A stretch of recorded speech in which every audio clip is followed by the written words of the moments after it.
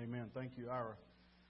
One thing that we talk with students about often is the idea that just like a computer programmer would know, if you're writing code, the things that you put into the program are typically the results that you get. What goes in is what comes out. Garbage in, garbage out. And I'm not a programmer by any stretch, but I did learn about 2 lines of code in one COBOL class 100 years ago. And I do remember from that even if a space is in place that shouldn't be, or even if just one stroke of a dot is in one place that shouldn't be, it'll mess up the outcome that you're looking for. And one of the things that we challenge students with a lot in that context is, what are you looking at? What are you listening to? What are you allowing to influence your mind? And for me, one of the things that I have done for a long time is to primarily listen to Christian music, and as often as possible to praise music. And some people tell me I'm boring because of that. My wife. Some people who are better music critics than I say, well, how can you listen to that all the time? It's all in the same chord. It might be, I don't know music. It all sounds the same. Can't they get any flavor or variety? I know the criticisms, but I tend to most of the time listen to Christian music, and most of the time listen as often as I can to praise music. And one of the songs that's been ministering to me a lot lately, we sing here, and it's called Good, Good Father by Chris Tomlin. And I've been meditating on this particular part of the song where we sing, you are perfect in all of your ways. You are perfect in all of your ways. You are perfect in all of your ways to us. And anytime I sing lyrics, I ask myself, well, are these lyrics true? Because just because it's a Christian song or on Christian radio doesn't mean it's always true, or doesn't mean it's always biblically consistent. I'll say it that way. And so even when we sing songs here together, I think about, okay, what are we singing? And is this true? And is this biblically consistent?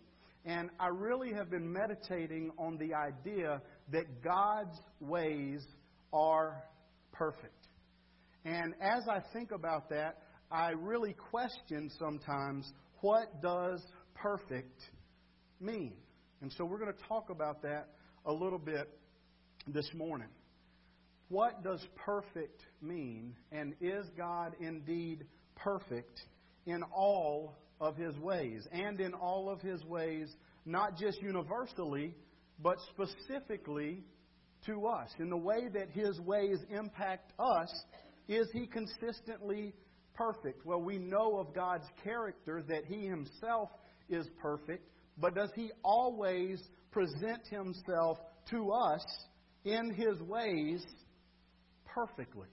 And I think about that, and I obviously look around and see that everything in my life is not perfect. And I look around the world and I see everything in the world is not perfect. And so I ask myself, well, maybe I don't know what perfect is. What does perfect really mean? And so I look up definitions and I read synonyms and try to get some context of making sure what I think perfect means is really what perfect means. And this is what I find. A little bit of it goes like this: having all the required or desired qualities or characteristics. Having all of the desired or required qualities or characteristics. Flawless, without blemish, complete, lacking nothing, absolute. And I'm thinking, yeah, this is kind of what I think of when I think of the word perfect. So I'm thinking the right word, and I'm still back to, you are perfect in all of your ways. In all of your ways to us. So why do I see so much imperfection? Why do I experience so much imperfection? Why am I impacted by the imperfection of all of the things that are happening around me that are out of my control, and all of the things that I have control over, because I'm just as guilty as messing something up as the next guy? So I can't just blame everybody around me. I'm personally responsible that my little world isn't perfect. So if God is perfect, and if He is perfect in all of His ways, and indeed if He is perfect in all of His ways to us, then where is the disconnect? This is just something that I've personally been chewing on. And the one thing that I want us to kind of drill down on in the midst of these definitions and synonyms is this: as good as possible. As good as possible. So when we talk about perfect this morning, just think as good as possible.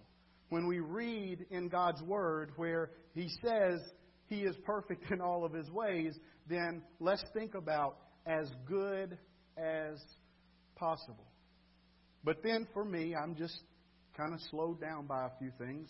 I say now, as good as possible as I could bring to pass would be quite imperfect. And I'm okay with that. Not that they are, but I get that. But if my understanding of God is, I know just a fraction of the reality of how perfect He really is, then I know what I'm experiencing is better or could be more perfect. And this experience that I'm experiencing, walking through, living, is not really, in my mind, as good as it could be. So then I'm like, all right, Lord, give me your word. Show me what your word says. I know the author of this song, Chris Tomlin, writes good lyrics. I know he's won a lot of, whatever you win for that, Grammys maybe. I know, not Grammys. Oh, he wins Grammys too. He's big time. All right, and doves. All right, and I know that we sing this stuff not in just Gateway only, but all over the place internationally. Churches sing these songs, and I know that he typically writes this stuff somewhat based on Scripture. So show me some places in your Word. And so I've been reading some of those, and one that I want to talk about this morning is just 3 verses out of the book of Psalm 18. Starting in verse 30, we're going to look at verses 30, 31, and 32. And I have really small print, and that's my fault on the screen, so you're going to have to look this up unless you're really good eyes. Okay? It's kind of small. It's really small for me back there. But as I look at this, I want you to know something about this psalm. This is a unique psalm, a special chapter in the Bible, because this chapter is actually paralleled over in 2 Samuel chapter 22. Now, don't turn there, but if you did, you're going to find almost word for word Psalm 18 over at 2 Samuel 22. And 2 Samuel 22 is given an account of the life of David. And Psalm 18 is David's account of his own life after becoming king. And so as we read this, we know for this one psalm, and not for all, but certainly for this one, that David is the psalmist. And we know that he is specifically speaking of his own experience and his own life. And I think that's important as we consider what we read, because we know that David did not live a perfect life or have a perfect experience. And verse 30 says this: indeed, God's way is perfect, as good as possible, without flaw, without blemish, complete, lacking nothing, absolute, having all of the desired or required characteristics. It's all there. His way is perfect. And you know, I don't really wrestle with that part, that God's way is perfect. If the song had just said, He's perfect in all of His ways, He's perfect in all of His ways, He's perfect in all of His ways, let's go home, then I'm down with that. But when we look at He's perfect in all of His ways, He's perfect in all of His ways, He's perfect in all of His ways to us, and that brings in my experience, that's where I get a little bit hung up. But look at the very next sentence in this verse. The Lord's promises prove true. How is He perfect in all of His ways? Why is He perfect in all of His ways? What is the evidence of His perfection in all of His ways? It is that His promises prove true. In fact, all of His promises prove true. In fact, you can read His Word cover to cover, and you can live your entire life and survey every life ever lived, and the reality is this: God always does what He says He's going to do, and He never does the things He says He will not do. He is always faithful, and He cannot be unfaithful. Now, God can do anything, but the very nature of His character is that He is faithful, and because He is a faithful God, He cannot by nature be unfaithful. And so He is perfect, as good as possible. Not just as good as possible on our record, based on our ability, based on what we can bring to the table, but He's as good as possible even being God. Even being the creator of the universe. Even being the one true Most High. He's perfect in all of His ways, and the evidence is all of His promises prove true. He is a shield to all who look to Him for protection. And then David reminds himself and us as we read that indeed God is unique. Indeed, He is separate from us. Indeed, He is other and not like anyone else that we know. And he says, for who is God except the Lord? In other words, there is only one. Don't be confused. I'm not talking about a little g God. I'm talking about the big G God. The Father of Abraham and Isaac and Jacob. The Creator of the universe. The Head of the Trinity. The One who sent forth His only begotten that we might know Him and be reconciled unto Him. Who but our God is a solid rock? Because when we look around and we see the imperfections of our ways, and we see the imperfections of the ways of those around us and how that impacts us, it doesn't feel real sturdy. It doesn't feel immovable. It doesn't feel like there's a solid foundation. Or maybe if there was some foundation before, now it seems though things are changing, whether we're talking about our country, whether we're talking about our family, whether we're talking about our job security, whether we're talking about safety, whether we're talking about, and you can fill in the blank, it seems like things aren't the way that they used to be. And it seems like with these transitions, instability comes. And with that instability comes insecurity. And so David, who knows these experiences and emotions all too well, reminds himself as he is declaring the goodness of God. And ultimately we are reminded as we read of his account of his own life that there is but one God, and our God is a solid rock. He's immovable. He's unshakable. Even in testing times, even in trying times, even in transitional times, He is a solid rock.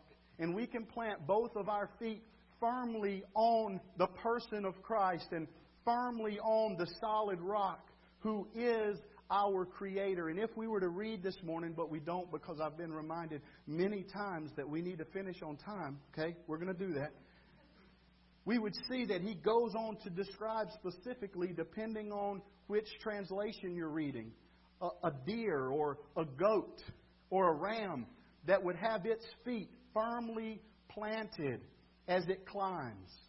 And he gives us the imagery that we know and have experienced that when we have shaky feet, we don't have confidence.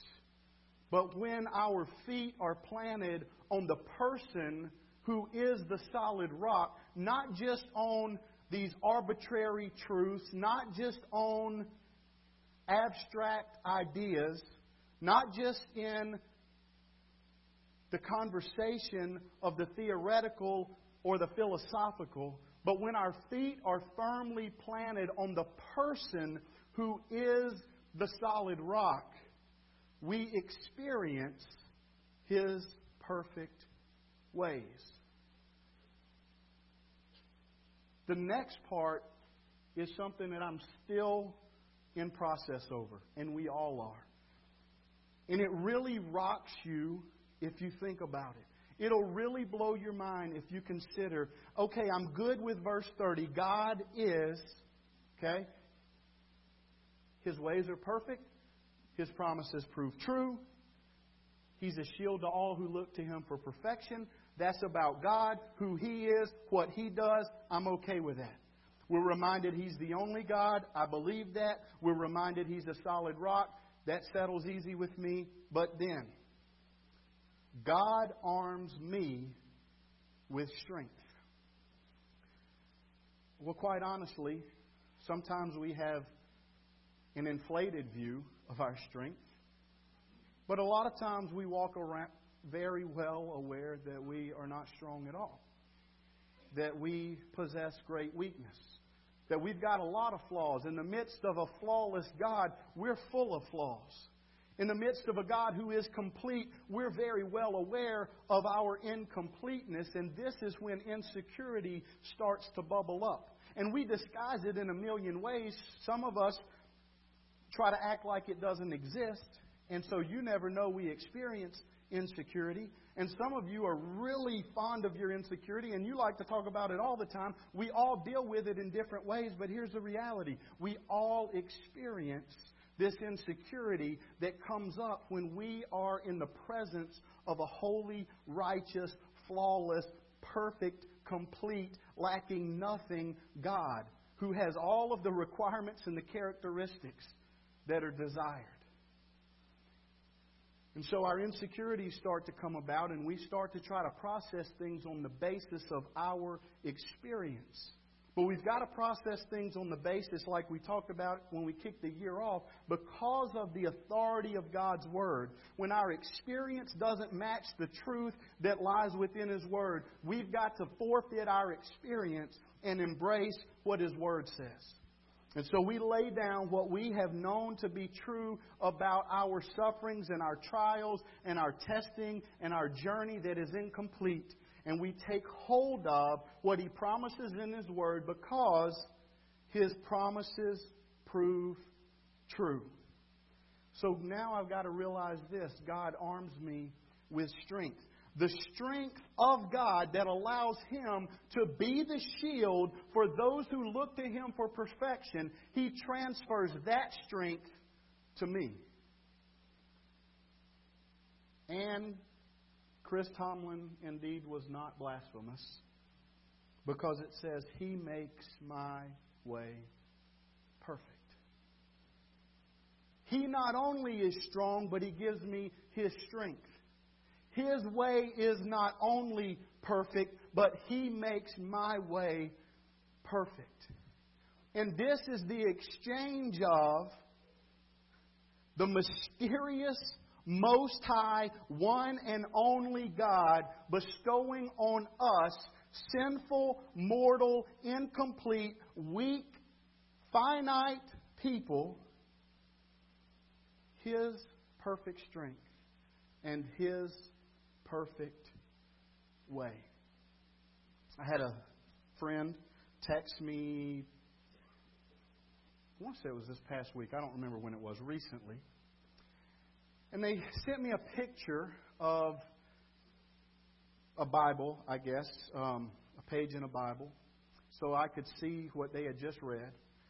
And their text said something like this: don't you just love it when you randomly pick up the Bible and God tells you exactly what you need to hear? And knowing this person's experience, I could read those same verses that they had just read and recognize that God had just met them right where they were. Now, I don't do this as often because, unfortunately, I'm kind of tied to this. And it's not as easy to randomly pick up BibleGateway.com and go like this. But have you ever just simply not known where to go, but wanted God to speak to you, and you picked up His Word and you just went, and right where you stopped, boom, exactly what you needed for the moment. The way I do it now is I'm thinking about an idea, and instead of going, I go to Google and I say, what are some verses about? And then I still kind of find my way over there, and it happens really quick. But I want us to go through really quick an exercise that's going to do hopefully two things. One, it's going to make you think I'm schizophrenic if you don't already think that. And then the other thing that hopefully it will do is show us how even though God Himself is our absolute authority, and even though we plant our lives firmly on the authority of His Son and on the authority of His Word, even in the context of Him having ultimate authority, we still can dialogue with Him. We still can question things that we read that don't seem to match up with our experience. He loves us in that way and invites us relationally to dialogue with Him. And I want to just try to do that. I don't know how this will work publicly, but it might go something like this. I read, God's way is perfect. All the Lord's promises prove true. He is a shield for all who look to Him for protection. For who is God except the Lord? Who but our God is a solid rock? God arms me with strength, and He makes my way perfect. And then, but the things in my life are not even close to being perfect. And we know that God causes everything to work together for good, for the good of those who love God and are called according to His purpose for them. Good? But some of these things happening in my life don't really seem good at all. And it makes me wonder if God is still going to work all of this out, or has He given up on me? And I am certain that God, who began the good work within you, will continue His work until it is finally finished on the day when Christ Jesus returns. But Jesus' return could be like 1,000 years from now. How can you predict what's going to happen between now and then? Only I can tell you the future before it even happens. Everything I plan will come to pass. For I do whatever I wish. It is the same with my word. I send it out, and it always produces fruit. It will accomplish all I want it to, and it will prosper wherever I send it. But when I read the Bible, I don't always understand what it means. I think it's true, but I wish you would just make it more clear. So the Word became human and made His home among us. He was full of unfailing love and faithfulness. And we have seen His glory. We have seen His glory. We have experienced His glory, the glory of the Father's one and only Son. Yeah, I believe in Jesus, but I'm such a big sinner. How can I relate with someone who was perfect? For by that one offering, meaning the sacrifice of Christ, He forever made perfect those who are being made holy. So He Himself is holy, and He, in fact, once and for all, has made us to be perfect. And in our progress, in our journey, which is not complete until we experience what Miss Ruth has experienced, will we know in full, but we are being made holy. So I've been made perfect, but I'm still in the process of being made holy. This is confusing. What I really want to know is this. When this life is all over, where am I going to end up? And Jesus replied, I assure you, today you will be with me in paradise. And the students and I learned this week as we're walking through a series leading up during this season of Lent, leading up until Easter, that Jesus mentions in Scripture from His own mouth 192 times the word heaven. But other than Revelation, when He's talking to John, there's only one time when He mentions the word paradise. And certainly depending on who you read, and they're all way smarter than me, so I can't really keep up. But depending on who you read, depends on what you think paradise means. But for sure it comes from the Greek word paradisos, which means a park or a garden. And the intent of the use of this word, not only if it means behind the walls at a certain place in heaven, not only if it means in heaven, but in the third realm of heaven. I don't know all of that. But I do know at its simplest form, that Greek word translated into English meaning paradise, or paradise meaning park or garden, is a reference to the perfect state of the Garden of Eden. And so here was a man who knew on the cross next to Christ that he was guilty and deserved death. And yet he, in his boldness and in his fear and in his awareness of his guilt, cried out to Jesus, "Remember me when you come into your kingdom." And Jesus says to him, "I assure you today you will be with me in paradise. You will be with me in the perfect garden, if you will. And I will set everything right, as it originally should have been and was in the Garden of Eden. And as it will be for all eternity in the place that we call heaven, even though our understanding of heaven is incomplete, even though it's relatively mysterious, even though we do know just enough about heaven from God's Word to ask a whole lot more questions about the things that we don't know about heaven from God's Word. An eternal paradise where everything is set right, the way it was originally intended to be. What does all of that look like? Miss Ruth is experiencing it, and we don't know. But we do know this: it will be in the presence of our Savior, and to me, that's as good as possible. Let's pray. Praise team's going to come. Lord, we don't grasp all of this, but we try. And we're just asking you, Holy Spirit, to do a work in us that causes us, as we realize we don't get it, to just lay down and say, we don't get it. But come. Meet us. Hold us. Pick us up.